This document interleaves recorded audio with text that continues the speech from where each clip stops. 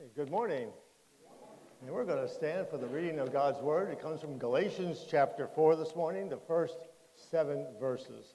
Galatians 4, the first 7 verses. I mean that an heir, as long as he is a child, is no longer different from a slave, though he is owner of everything. But he is under guardians and managers until the date set by his father. In the same way, we also, when we were children, were enslaved to the elementary principles of the world.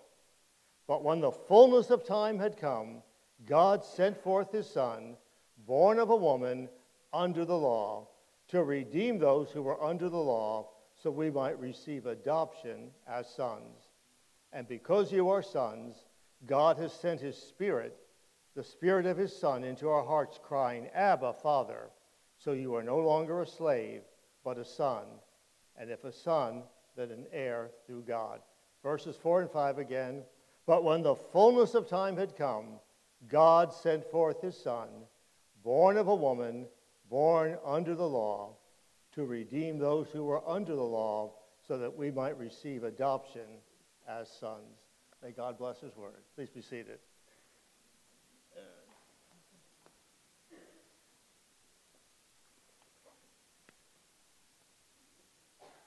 This is the first of 3 Advent messages I'll be giving. This one from Galatians, the next 2, and the next 2 Sundays will be from John chapter 1. I've entitled this morning, Is It Christmas Yet? While our family enjoys the Christmas season, we don't always celebrate the way much of the world celebrates. We do exchange gifts. We have a grandson, Timothy. You might not have known that. He'll be 5 the end of this month, and since early November, he's been asking the question, is it Christmas yet? And we try to explain to him, yes, Christmas is coming, but it's not Christmas yet. And as he sees more and more things, decorations, and hears more and more about the season, he keeps asking the question, is it Christmas yet? Our text today answers that question. The Bible refers to it as the fullness of time. In the right time, Timothy, it will be Christmas. And God has set and established a time for the coming of his Son, the Lord Jesus Christ. And if you doze off during the message, just remember the first words I'm saying. God's timing is always perfect. Now, don't doze off, but in case you do, remember that at the end. God's timing is always perfect. He's never a moment early. He's never a moment late. The fullness of time. When every word of prophecy that needed to be spoken had been spoken, when every word of prophecy that needed to be fulfilled for his birth was fulfilled, no prophecy was left unfilled. When the fullness of time came, God sent his Son. God, in harmony with his character, moved by grace, informed by his omniscience, sent his Son, eternal, majestic, sovereign, sinless Son, just at the right time. When the fullness of time came, God sent his Son in order that he might redeem us. A father had called an impromptu meeting of his family, and he said, Christmas is going to be different this year. He challenged his children to watch how much they spent, how they spent their time, how they talked to each other, how they helped around the house. And he gave them this rousing speech about Christmas is going to be different this year. Are there any questions? This little second grade boy raised his hand and said, Dad, I don't see how we can improve on the first Christmas. How do you improve on the first Christmas? When a virgin teenager named Mary gave birth to the infant Jesus, how can you improve on the first Christmas when a star led the Magi for several months from the east to the birthplace of Jesus where they could worship him and bring their gifts? How can you improve on the first Christmas when King Herod went into a rage hearing that a king had been born? How can you improve on the first Christmas when the angels proclaim to the group of shepherds, peace on earth, goodwill toward men? How can you improve on the first Christmas when all the necessary prophecies have been fulfilled? I submit to you that no matter how good the gifts you get, nor how good the gifts you give, no matter how good the food you enjoy, no matter how rich the fellowship we have with one another, these can never measure up to that first Christmas day when the Virgin Mary gave birth to her Son. In fact, our celebration of Christmas will be somewhat meaningless if it does not flow from our understanding of, faith in, and gratitude for what happened that first Christmas day. The good news of Christmas is inseparably tied to the incarnation of our Lord. The incarnation is explained here in Galatians chapter 4, verse 4. When the fullness of time, God sent forth his Son, born of a woman, born under the law, to redeem those who were under the law, so that we might receive adoption as sons. These two verses give us four aspects of the good news of the incarnation. The incarnation means infleshing. God became flesh. He became one of us. He had flesh and blood while remaining deity. He was holy, W-H-O-L-L-Y, holy God, and he was W-H-O-L-L, holy man. Well, he was holy. He was also completely God, completely man. First, the timing of the incarnation. The first promise of the coming of our Lord Jesus can be traced back to the book of Genesis, after Adam and Eve had sinned. And speaking to the serpent after the fall, God said in Genesis 3:15, I will put enmity between you and the woman, between your offspring and her offspring. It's all singular. He shall bruise your head, and you shall bruise his heel. Centuries later, we heard about it just a few weeks ago from the rabbi in Genesis chapter 12, God promised Abraham that he would have a son, and through that son, all the descendants of the earth would be blessed. Several generations, the promise came in Genesis 49. The scepter shall not depart from Judah. Remember? Jesus, the tribe, the Lion of Judah. The scepter shall not depart from Judah, nor the ruler's staff from between his feet, until tribute comes, until the gathering or the obedience of the people. And then over in 2 Samuel, King David, we hear David's name an awful lot this time of the year. We heard it in the reading this morning.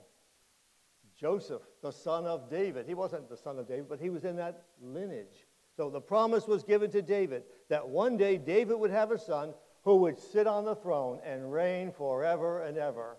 Now he can sit on the throne of our hearts, and one day he will sit on the throne of the entire universe, reigning. That day would come.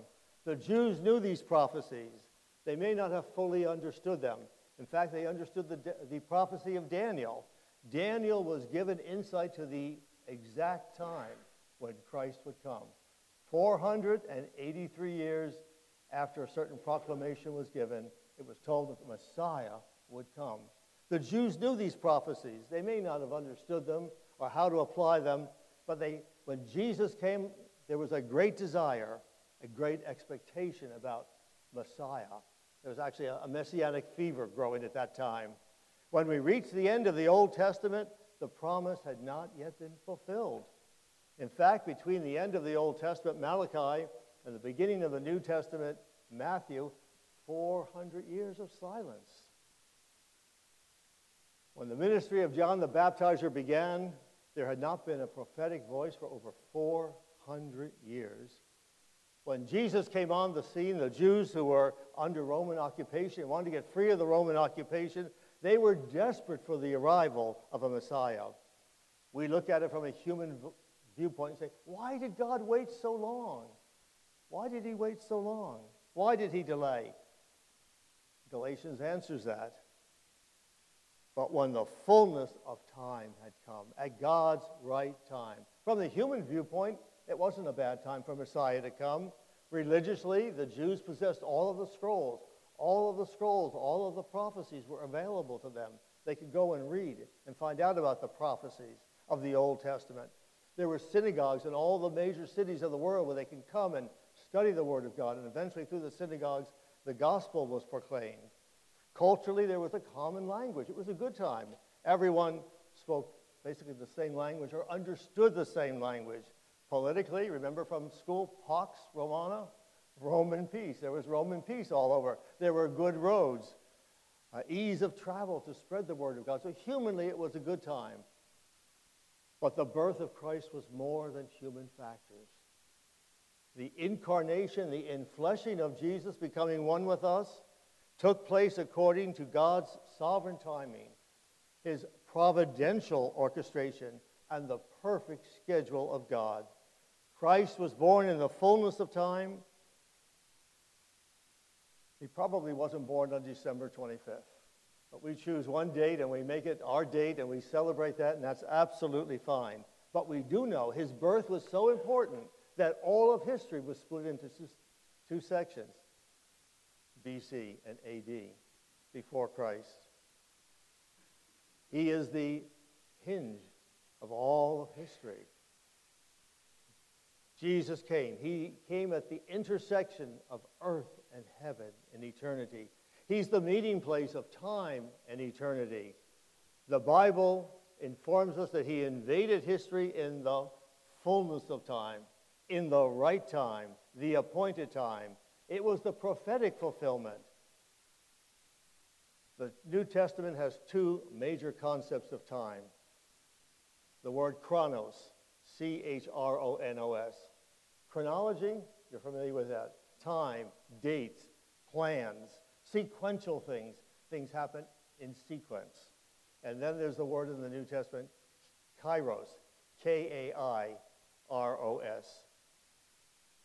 Kairos, to me, is time and eternity intersecting. When time and eternity intersect, it's the right time. It's the right occasion. It's the appointed time. Throughout the Gospel of John, and we'll be in Gospel of John for the next 2 weeks, you hear Jesus saying, my hora, my hour has not yet come. It's not my time. You go to the final Passover in the book of Matthew, and Jesus, just before the cross, said, my kairos has come.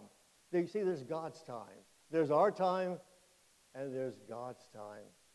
In the fullness of time, God sent his Son into the world. The incarnation was no last-minute fix, because God said, oh my, I created man, and he messed up. What are we going to do now? He had it all worked out before. In the fullness of time, God worked it out. It was not a hastily thrown together last-minute plan. Well, Jesus, maybe you can go down there and redeem those people. They messed it up. You know, it was all worked out. The first part of the good news proclaimed in the incarnation is that God's timing is perfect. For God, there is no such thing as accidents. Things just don't happen. And he underscores this ultimately by sending his Son in the fullness of time. And let me put a footnote in here. Jesus is coming again. And he's coming again in the fullness of time. There are some days I do pray, come Lord, quickly. But he's going to come at just the right time, in the fullness of time. Peter says the Lord is not slow concerning his promise, as some men consider slowness, but is patient toward you, not wanting that any should perish, but all should repent. Jesus is coming again in the fullness of time. So the timing of the incarnation is good news. God knows what he's doing. Secondly, the source of the incarnation is good news. Note here in verse 5, the central clause. It tells us God sent his Son. Can you think of a better message? God sent his Son. The phrase that for sent his Son is to commission somebody, to send him forth on a commission. God the Father commissioned the Son to come just at the right time, and his commission was to seek and to save that which was lost. A commission to come to us, to speak of the incarnation. He came with a commission. God sent forth his Son. And that tells us the Son was pre-existent. He existed before his birth. We didn't exist before our birth, but the Lord Jesus Christ existed before his birth. He is co-equal, co-eternal with God. When a Savior was needed as a substitute for man, God sent his Son. We all know John 3:16. For God so loved the world that he gave his only. He gave. He sent his only Son. When a Savior was needed, he supplied what was needed. He gave his best. He gave his only Son. All he had. And it was all planned before creation. See, God just didn't send Abraham or Isaac or Jacob or Moses or Joshua or David or Solomon or Jeremiah or Ezekiel or Daniel. He sent his best, his only Son. Because only the Son was qualified. Only the Son could redeem us. 1 John chapter 4, verse 9 says, "In this the love of God was made known among us, that God sent his only Son into the world so that we might live through him. In this is love, not that we loved God, but that he loved us and sent his Son to be the propitiation for our sins." It's all about God's love coming toward us in the fullness of time. The timing of the incarnation was perfect. The source of the incarnation is good news. Thirdly, the manner of the incarnation is good news. In the incarnation, God declared his love for us. He spoke a language that we could understand. Have you ever been in a group of people who speak another language? My in-laws would speak Ukrainian. And I always thought, I wonder if they're talking about me. And then I'd hear the word vain. Oh, they're talking about me. God spoke a language we could understand. He did so by becoming one of us. In the fullness of time, God sent forth his Son, born of a woman under the law. Think about that. God sent his Son can only be said about one person. But, notice the phrase, born of a woman. Isn't that curious? Who here was not born of a woman? He's telling us that he's divine and he's human. God sent his best, but his best identified with us. He became one with us, more than a man, the eternal Son of God, undivided Trinity, but he took on humanity. He suffered. He was tempted. He did all the things that human beings do. Philippians 2 said, have this mind among you, which is yours in Christ Jesus, who though he was in the form of God, he was very God of very God, he did not count equality with God a thing to be grasped, but made himself of no reputation. Taking on the form of a servant, he became obedient unto death, even the death of the cross. Last week we heard about, unto us a child is born, humanity. Unto us a son is given, the deity. Not only does the Bible teach us that this Jesus is God, it teaches that he was human, he was born, he grew, he lived, he ate, he drank, he slept, he was tempted, he bled, he died, yet he was raised again and coming again. He was not some phantom deity, but he was real. He appeared in the flesh. Jesus was just as human as we are. He had to learn to walk as a baby. He had to learn to talk, to dress himself, to do all the things that humanity does. And fourthly, the purpose of the incarnation is good news. Salvation comes through faith in Jesus Christ and him alone. So the incarnation is essential to salvation because it affirms the divine person and the work. We must not forget The hope of salvation rests on the person and work of Jesus. You see, salvation is not centered in Bethlehem. It's centered at Calvary. Without Bethlehem, we don't have but the central point is Calvary for Christianity. We praise God for the virgin birth. We praise God for the wonderful teachings of Jesus. We praise God that he lived a sinless life. We praise God for the wonderful miracles that he did, the moral example, but these would have been of no avail without Calvary. And so you've always got to link the incarnation to Calvary. And so I want to move us on to verse 5 of Galatians 4. Galatians 4 tells us of the timing, the source, the manner. Verse 5 tells us the purpose. And there's a twofold purpose here. First, redemption of sins. It tells us the incarnation happened to redeem those who were under the law. Every man and woman is born under the law. Redeem means to be released from slavery, to pay the ransom price. It's an economic term, a powerful term in New Testament times. Jesus over in John 8:34 said, "Truly, truly, I say to you, everyone who commits a sin is a slave to sin." That's every one of us. We were slaves to sin. Sin is a bondage from which we cannot free ourselves. Without a Redeemer, there's no redemption. Jesus goes on to say, the slave does not remain in the house forever. The Son remains forever.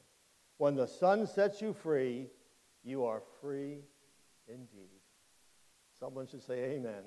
As the Son has set you free this morning, you are free indeed. The world thinks Christians are in bondage. Those Christians, they go to church. They give money to the church.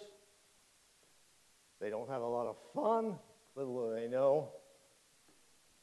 They're the ones who are in bondage. We are the ones who have been set free. Whom the Son sets free shall be free indeed.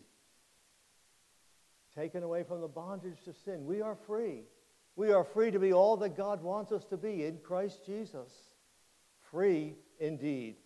The only way someone can avoid the holy wrath of God and eternal judgment is if the Son sets them free. We can't do it on our own. Jesus was born with an assignment, with a commission from the Father to go into the world, to bring redemption, and to set people free from the bondage of sin. Colossians 1 tells us, he has delivered us from the domain of darkness, and he has transferred us into the kingdom of light, into the kingdom of his dear Son. The domain of darkness to the kingdom of light. 1 Peter tells us, knowing that you were ransomed from the futile ways inherited from your forefathers, not with perishable things such as silver and gold, but with the precious blood of Christ, like a lamb without blemish or spot. The purchase price of redemption for our sin was his blood. He stood before God with all of our sin on him, that we might stand before God with none of our sins. You understand that this morning a little bit?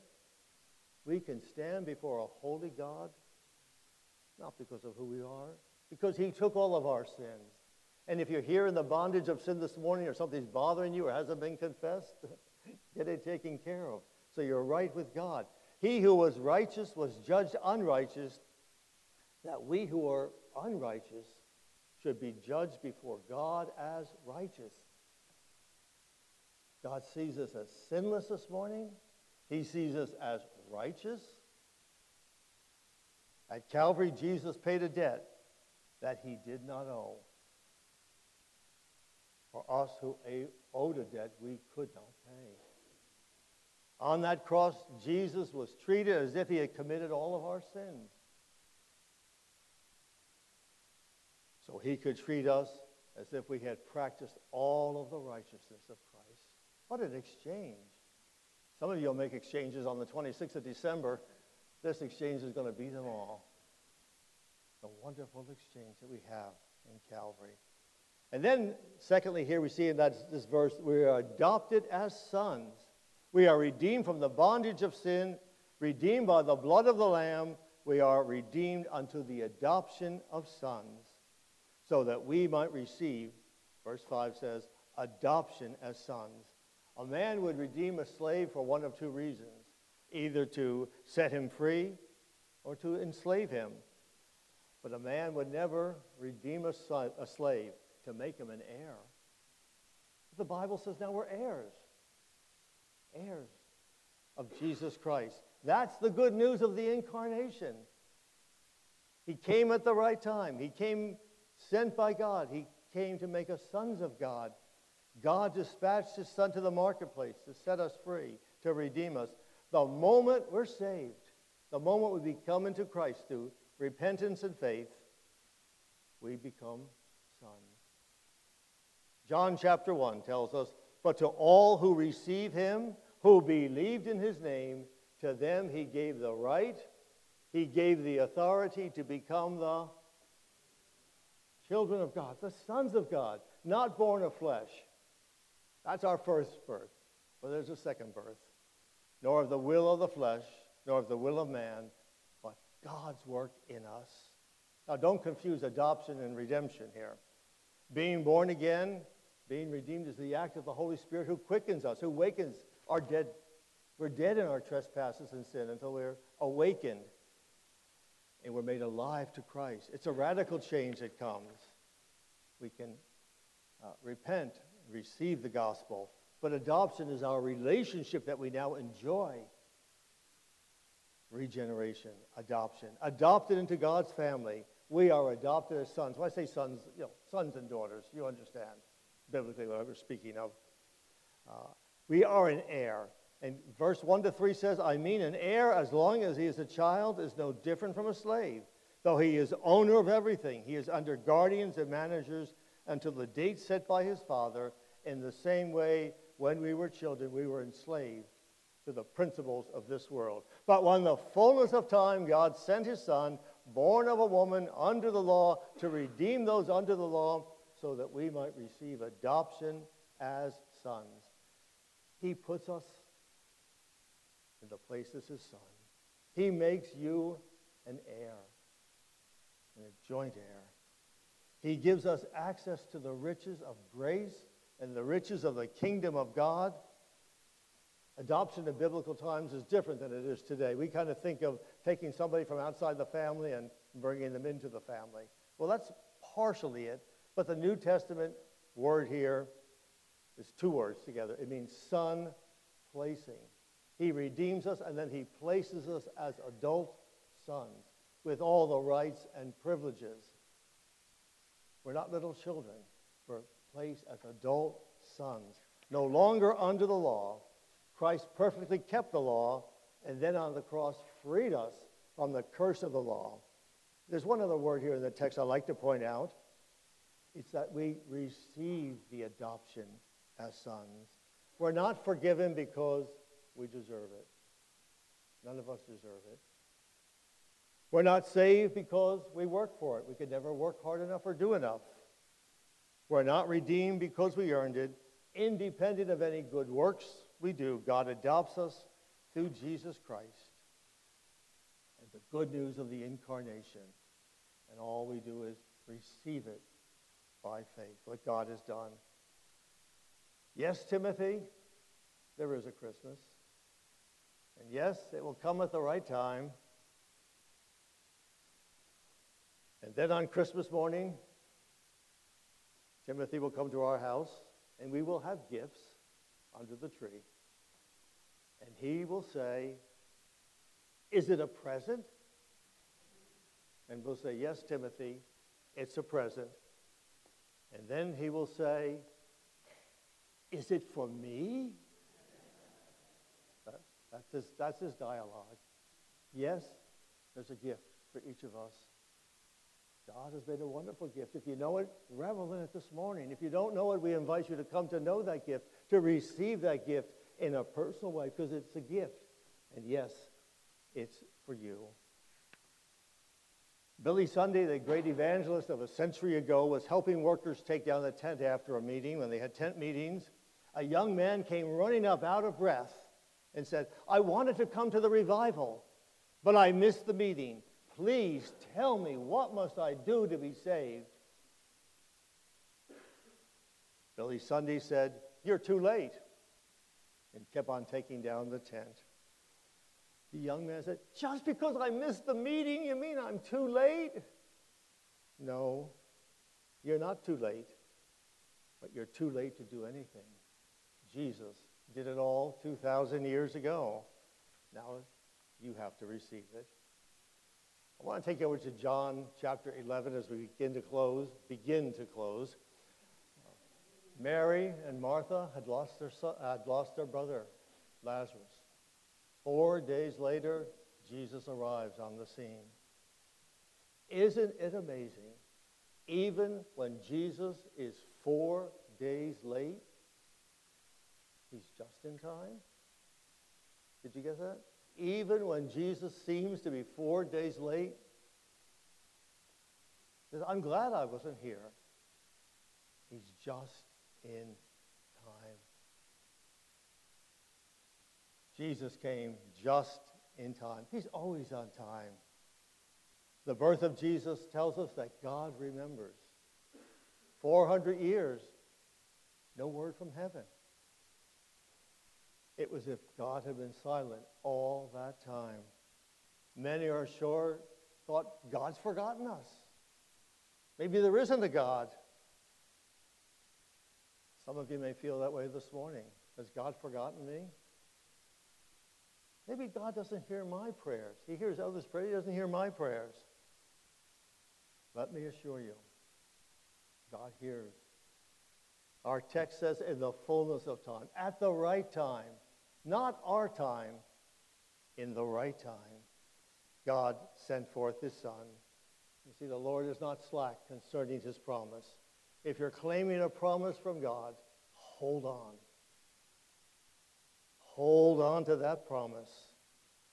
Even when it seems like he's 4 days late, Jesus is never late. Habakkuk 2 tells us, when you have a promise from God, though it tarry, wait for it. Surely it will come. Today is Sunday, December the 10th, the 345th day in Chronos time. Maybe you're living in Chronos time. Let's move to Kairos time, God's time. What is God's time for you? What is God doing? Well, we want things done in our time, on our schedule. He will meet you. He will fulfill his divine plan. Psalm 138, the Lord will work out his plan for your life. O Lord, your love endures forever. It will be done just at the right time. God has not forgotten you. God is never late. And what he promises, he will do. Is that simple enough? God's not forgotten you. God is never late. What he promises, he will do. Has he promised you salvation? That is yours. Has he promised you forgiveness? If you confess your sins, he is faithful and just to forgive. And that means he forgets it. There's no more remembrance of it. We may remember it. Don't live there.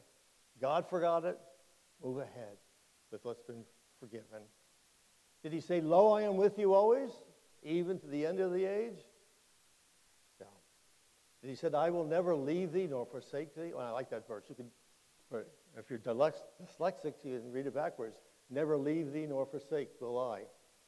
I will never leave thee nor forsake thee. You can read it frontwards, you can read it backwards, but the promise is there. God never leaves, he never forsakes. Did he say, he who began a good work will complete it? And he's going to finish the work. And he's not going to be 1 minute late. When the fullness of time had come, God sent forth his Son, born of a woman, under the law, to redeem those who are under the law, that we might receive adoption as sons. Our Father, we thank you for your word this morning. We thank you that you have not forgotten us. We thank you this morning that you're never late. And we thank you that what you promise, you fulfill. So, Father, as your people today, we thank you for encouraging us through your word, that you sent your Son just at the right time. So we thank you for that salvation. We thank you, too, what you're doing in our lives. Everything is just working together in your divine will, in your divine purpose, in your divine plan. And we just want to have our strength and faith renewed, Lord, by believing that you are a God who's got it all planned out. In Jesus' name, amen. We're going to close together by worshiping in spirit and in truth. Hopefully the truth that you heard this morning, that God has not forgotten you. God is never late. God does what he promises. That will be the truth. By the Holy Spirit, let's worship together his majesty, Jesus who died, now glorified, King of all kings. And then we'll close our service with our Advent song for the month, Oh, come, let us adore him.